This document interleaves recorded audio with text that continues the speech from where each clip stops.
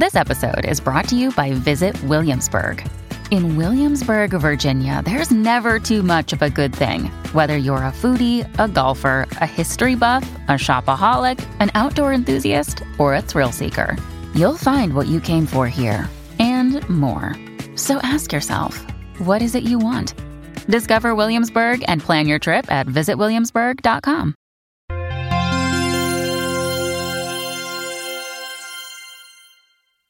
There's this thing that millions of people are doing, and yet no one discusses it in public.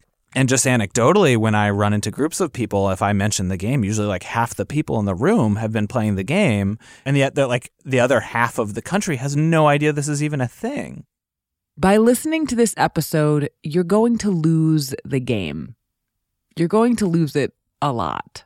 My first strong memory of playing the game was going to my brother's wedding and then trying to get my brother to associate the phrase "I do" with "I just lost the game," so that he would have to lose it at the altar and then admit to as much. That's Forrest Wickman, the culture editor of Slate. He's been playing the game since the mid-2000s. He did not lose the game at the altar. People may be relieved to know, though immediately after the wedding, he came up to me like a little teary-eyed and then lost the game.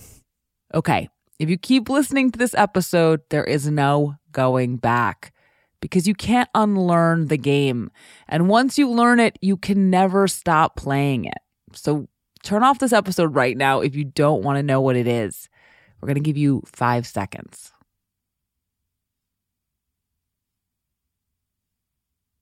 Okay. Here it is. You lose the game by thinking about the game. When you think about the game, you have to say, I just lost the game. And that's it. That's the game.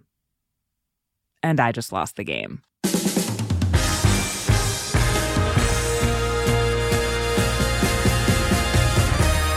This is Decoder Ring. I'm Willa Paskin.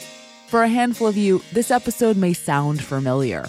Back in 2018, we made another episode called The Incunabula Papers, and in it we hit a bunch of honestly pretty difficult clues that led to a special bonus episode. This episode, an episode only a few hundred people have heard, until now. Basically, we're opening up the Decoder Ring vault and letting this episode out with just a few updates. And this episode is about the mind game known as The Game. It's silly and harmless, but also infectious and unforgettable. If you already know of it, there's a good chance you learned about it around the year 2010 or earlier this year on TikTok. But it goes back further than that. It's an analog viral phenomenon with roots in psychology, game shows, and a British science fiction club. So today, on Decoder Ring, where did the game come from?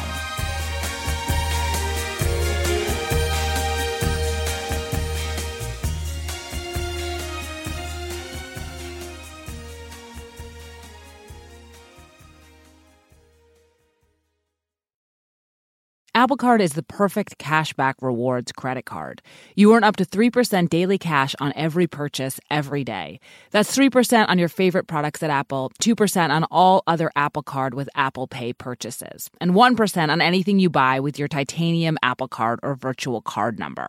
Visit apple.co/card calculator to see how much you can earn. Apple Card issued by Goldman Sachs Bank USA, Salt Lake City branch. Subject to credit approval. Terms apply.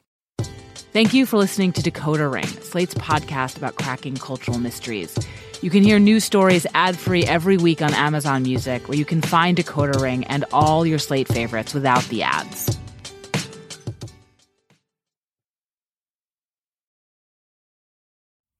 Okay, so I learned about the game making this episode about the game. But Benjamin Frisch, Decoder Ring's producer, has been playing the game since the late aughts, and he reported this story out. I learned about the game when I was in college, riding in the back of a cramped, rickety van during a European road trip. Road trips are maybe the best or the worst way to learn about the game. When you're playing it in a car with the same people for a long time, with nothing else to do or think about, the game is going to come up a lot. We lost the game dozens of times on that trip, and in retrospect, it made that trip really memorable to me, and helped bond me to people I didn't know so well. And in talking with other people, it's clear that I'm not alone. Dan Check is Slate's CEO. It is the first thing out of your mouth, I think, when you see me, typically, which is pretty great. For whatever reason, I associate you with the game, but the opposite doesn't really happen. So I lose the game first, and I say, I just lost the game. And we both kind of titter a little bit. It becomes a greeting ritual at that point. The idea that the harder you try not to think of a thing, the harder it is not to think of that thing, isn't new. There's a Dostoevsky quote from 1863. Try to pose for yourself this task, not to think of a polar bear, and you will see that cursed thing will come to mind every minute. In 1987, the social psychologist Daniel Wegner came across that quote and decided to do an experiment with it. He told participants to sit for 5 minutes and not think of a white bear. And every time they did think of a white bear, to ring a bell. They rang the bell a lot. The game relies on exactly this human habit and turns it into, well, a game. When one person loses the game and announces that they have lost the game, everyone else in the vicinity must also necessarily lose the game, having been reminded of its existence. Unlike most games, you can never win the game. There are only 2 states of play. Either you have forgotten about the game, temporarily, or you have lost it. Now, some people include another rule, that when someone declares that they have thought about the game, it creates a temporary immunity period in which other people may think about the game without losing it, allowing someone to win the game, in a sense.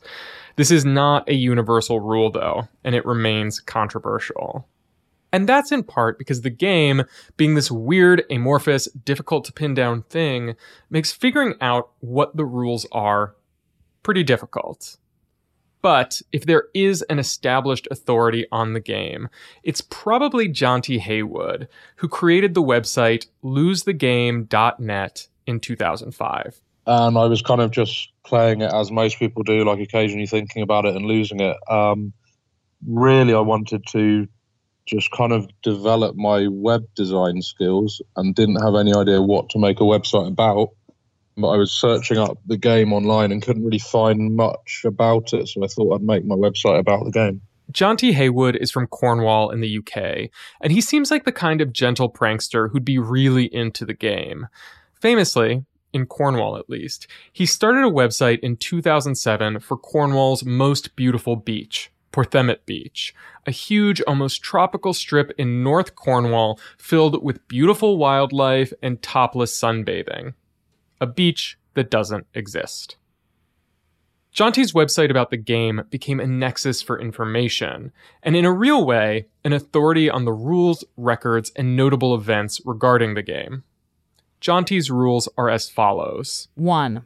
You are playing the game.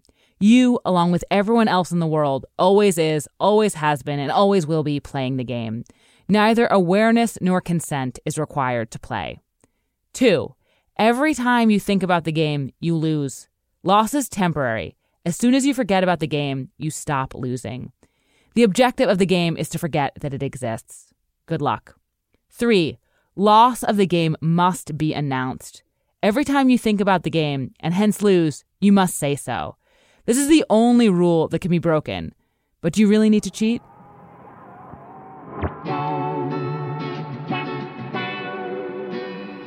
Jonty notes that the idea of grace periods are a common addition, but they are not included in his classic rule set. Jonty is also a notable figure in the lore of the game, not just for collecting resources on it, but for single-handedly spreading the game to thousands and thousands of people. According to Jonty, his Facebook group devoted to celebrating and spreading the game was hugely popular. Before Facebook changed their group system, they basically deleted all the groups at one point. There were 200,000 members in the Facebook group.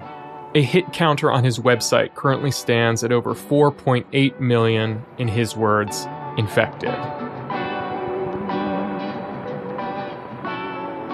The heyday of the game, on the internet at least, was in the late aughts and early 2010s. This was a time when the concept of virality was coming into everyday use, and the game was a perfect, if extremely analog, example of how an idea can spread in the digital age. A rash of notable pranks having to do with the game happened around this time. In 2009, the site 4chan rigged Time Magazine's online poll of the 100 most influential people, so that the first letter of each name on the list spelled out a lewd forum in-joke, followed by the words, "Also, the game." In the same year, Christopher Heatley, a man from Belfast in Northern Ireland, won a prize from Cadbury, the chocolate company, and got to put a message of his choice on 2 roadside billboards in Belfast. His choice was, "You just lost the game." Since then, references to the game have showed up all over the place, but especially on social media, and most recently on TikTok, where thousands of people have been losing the game since lockdown. You just lost the game. You just lost the game. Hey, everyone, guess what? What? I just lost the game. Once you know it exists, you start to notice the game all over the English-speaking world. It's pretty much endemic at this point. So now we turn to the big question. How did this happen? This episode is brought to you by Progressive Insurance. Hey, listeners, whether you love true crime or comedies, celebrity interviews, news, or even motivational speakers, you call the shots on what's in your podcast queue, right? And guess what? Now you can call the shots on your auto insurance, too. Enter the Name Your Price tool from Progressive. The Name Your Price tool puts you in charge of your auto insurance by working just the way it sounds. You tell Progressive how much you want to pay for car insurance. Then they'll show you a variety of coverages that fit within your budget, giving you options. Now, that's something you'll want to press play on. It's easy to start a quote, and you'll be able to choose the best option for you, fast. It's just one of the many ways you can save with Progressive Insurance. Quote today at Progressive.com to try the Name Your Price tool for yourself and join over 28 million drivers who trust Progressive. Progressive Casualty Insurance Company and Affiliates. Price and coverage match limited by state law.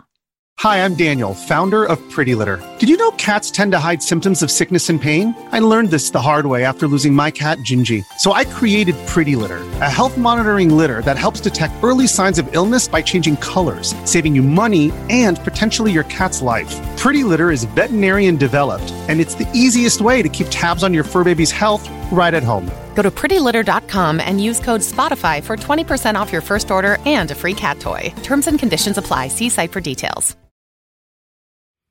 No one knows for sure exactly where the game came from, but I think it's pretty likely that it evolved from a mind game, a totally different mind game, played by British students in the late 1970s.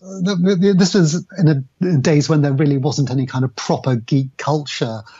That's Nick Lowe, a classics scholar at Royal Holloway College in London, who was a PhD student at Cambridge at the time. There was a science fiction society in Cambridge, a student science fiction society, which met in a pub once a week. So, it was the age of punk. There was this kind of punkish sort of attitude to the ways in which we were thinking about maths as a tool for kind of exploding people's heads and, if possible, the foundations of reality with it.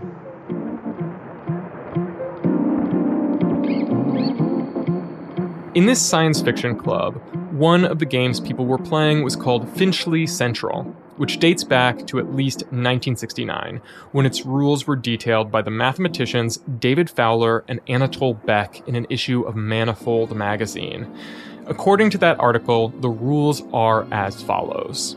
2 players alternate naming the stations of the London Underground. First to say Finchley Central wins. It is clear that the best time to say Finchley Central is exactly before your opponent does. You could, of course, say Finchley Central on your second turn. In that case, your opponent puffs on his cigarette and says, well, shame on you. In other words, you can win at any time. You just have to say Finchley Central. But if you say Finchley Central right away, that's bad form, bad sportsmanship. After all, it ends the game just as it begins. You can see how it's related to the game, but with a key difference. You can actively win Finchley Central. There's also a game very similar to Finchley Central that premiered later, in 1989 on the BBC comedy panel show I'm Sorry I Haven't a Clue. The rules are exactly the same, but the winning phrase is another London tube station, Mornington Crescent. Now we're going to play the game called Mornington Crescent. Fulham Palace Road. Marylebone Station. Seven Sisters Road. Oh. Oh, Hoist with his own petard. It's ours in 3. Pall Mall. Charlotte Street. Mornington Crescent. And John. So obviously, any player can win at any point in the game, and this was a kind of game that the mathematical model of game theory couldn't do anything with. Nick and a group of his science fiction society friends would play Finchley Central together, and at some point, the game evolved. One of us came up with the suggestion that you could have a variant in which you win not by saying Finchley Central first, but simply by thinking of it first. And then it was a very small step from there to an even more interesting variant where instead of winning by thinking of Finchley Central first, you lost by thinking of it. So you lose the game the moment you think of the winning move in the game, which is the only move you can sensibly make. The society loved this version of Finchley Central and started passing it down within the society from year to year. Nick Hobson recalls that there was one man, Mark Haslett, who wasn't there for its inception, but who was really into it. Mark in particular, I think, was the kind of typhoid Mary of this particular mimetic virus. He kind of spread it out to everyone he met. Nick says that you were the person who was telling everybody about it. Well, that's Nick for you. That's Mark Haslett, Nick's former roommate. He's retired now, and for what it's worth, doesn't remember his enthusiasm for this version of Finchley Central being quite as extreme as Nick remembers it being, but he was nonetheless a major part of its origin. Your head's just caught up by it. I mean, there were some people who got so into it as a meta game that you kind of almost felt like when you weren't thinking about Finchley Central, that was a meta loss. You spent, your part of your head was just permanently thinking about Finchley Central. Oh Lord, if we'd stumbled across a game that was as addictive as Finchley Central is. Damn good thing we didn't find one that was dangerous. Eventually, Nick and Mark and all of their friends left Cambridge and sort of forgot about Finchley Central. I never knew about the game until about 10 years ago. It started appearing in the British press, and it was the first time that I knew that it had gone out in the world. All my students turned out to know about it, and I was kind of one of the last to know. And I got in contact with Mark and with other people who had been part of that original. And we were all completely baffled. None of us knew that the game had become this thing. This is kind of a sobering life lesson, really, that all the high-minded attempts to be a scholar and a teacher that have driven many of our careers since, they pale into insignificance beside having a kind of collaborative hand into creating one of the stupidest ideas in human history.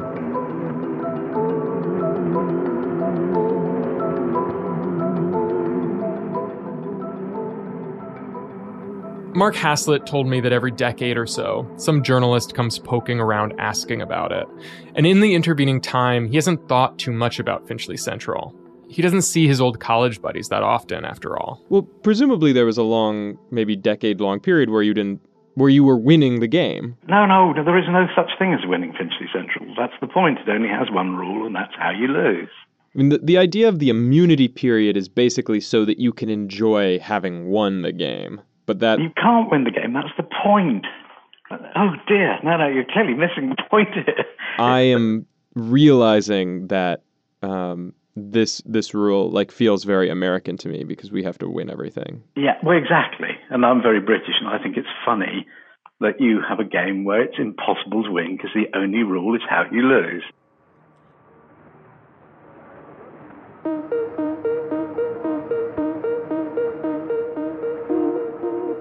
There's still a hole in the story.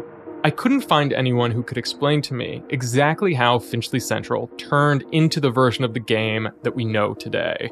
Where thinking about the game itself, rather than thinking about a London tube station, makes you lose.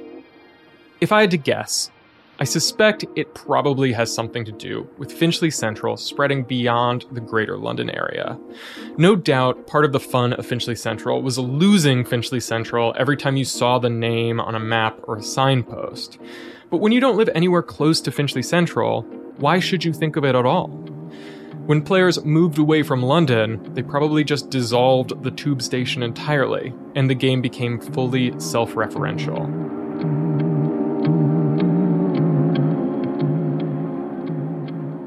The game is such a simple, basic idea. It almost seems like something that has always existed. Like it wasn't something that was invented. It was just discovered. And I think that's because it corresponds to something very basic about human psychology. Which brings me back to that Dostoevsky quote from earlier about the polar bear. In psychology, the phenomenon of not being able to think about something you don't want to think about is called ironic process theory. The way that the mind, when it tries not to think of something, seems incapable of letting it go. Ironic process theory is this idea that when we engage in thought suppression, there's this ironic rebound effect, which... Nick Hobson is a lecturer in psychology at the University of Toronto. We have two systems in our mind or brain. So we have our one system which tells us, consciously and deliberately, don't think about this thing, don't have this thought or this idea. So when we tell ourselves not to have a particular thought or an idea, that sets off this unconscious monitoring process, and it sort of checks in every so often to make sure that we're not thinking about X.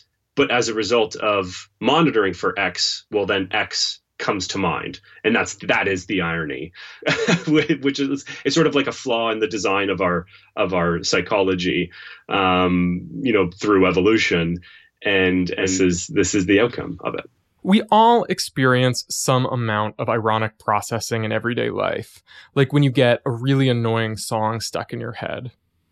But ironic process theory isn't just about frivolous things. I would make the argument that as we see it manifested in everyday psychology, that it does sort of tend to be more negative when you start to think about people with anxiety and mood disorders and PTSD.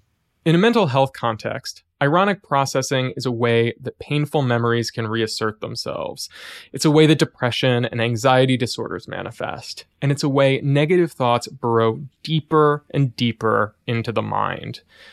What I love about the game is that it trades on this odd, potentially dark thing inside of us, this flaw in human cognition, and turns it into a completely harmless prank. It diffuses it. It turns it into a kind of bonding agent. And that's not silly or frivolous at all. It's actually kind of beautiful. We all went our separate ways, and some of us remained more in touch than others. So it became the game became a sort of little rebonding thing every time we get back in touch, and so it's part of your relationship. It was part of this kind of shared madness.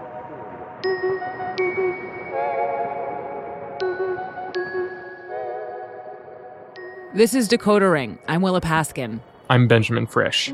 Thanks for listening. This episode was written by Benjamin Frisch and produced by Benjamin Frisch and Willa Paskin. Cleo Levin is our research assistant. Special thanks to Forrest Wickman for suggesting this topic, and to June Thomas, Haley Gavin, Danielle Hewitt, and everyone else who gave us help and feedback along the way. See you next week.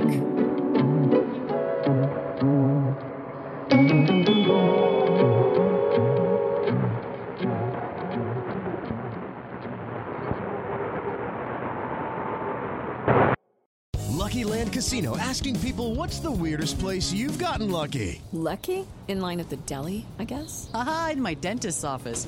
More than once, actually. Do I have to say? Yes, you do. In the car before my kids' PTA meeting. Really? Yes. Excuse me, what's the weirdest place you've gotten lucky? I never win and tell. Well, there you have it. You can get lucky anywhere, playing at LuckyLandSlots.com. Play for free right now. Are you feeling lucky? No purchase necessary. Void where prohibited by law. 18+. Terms and conditions apply. See website for details.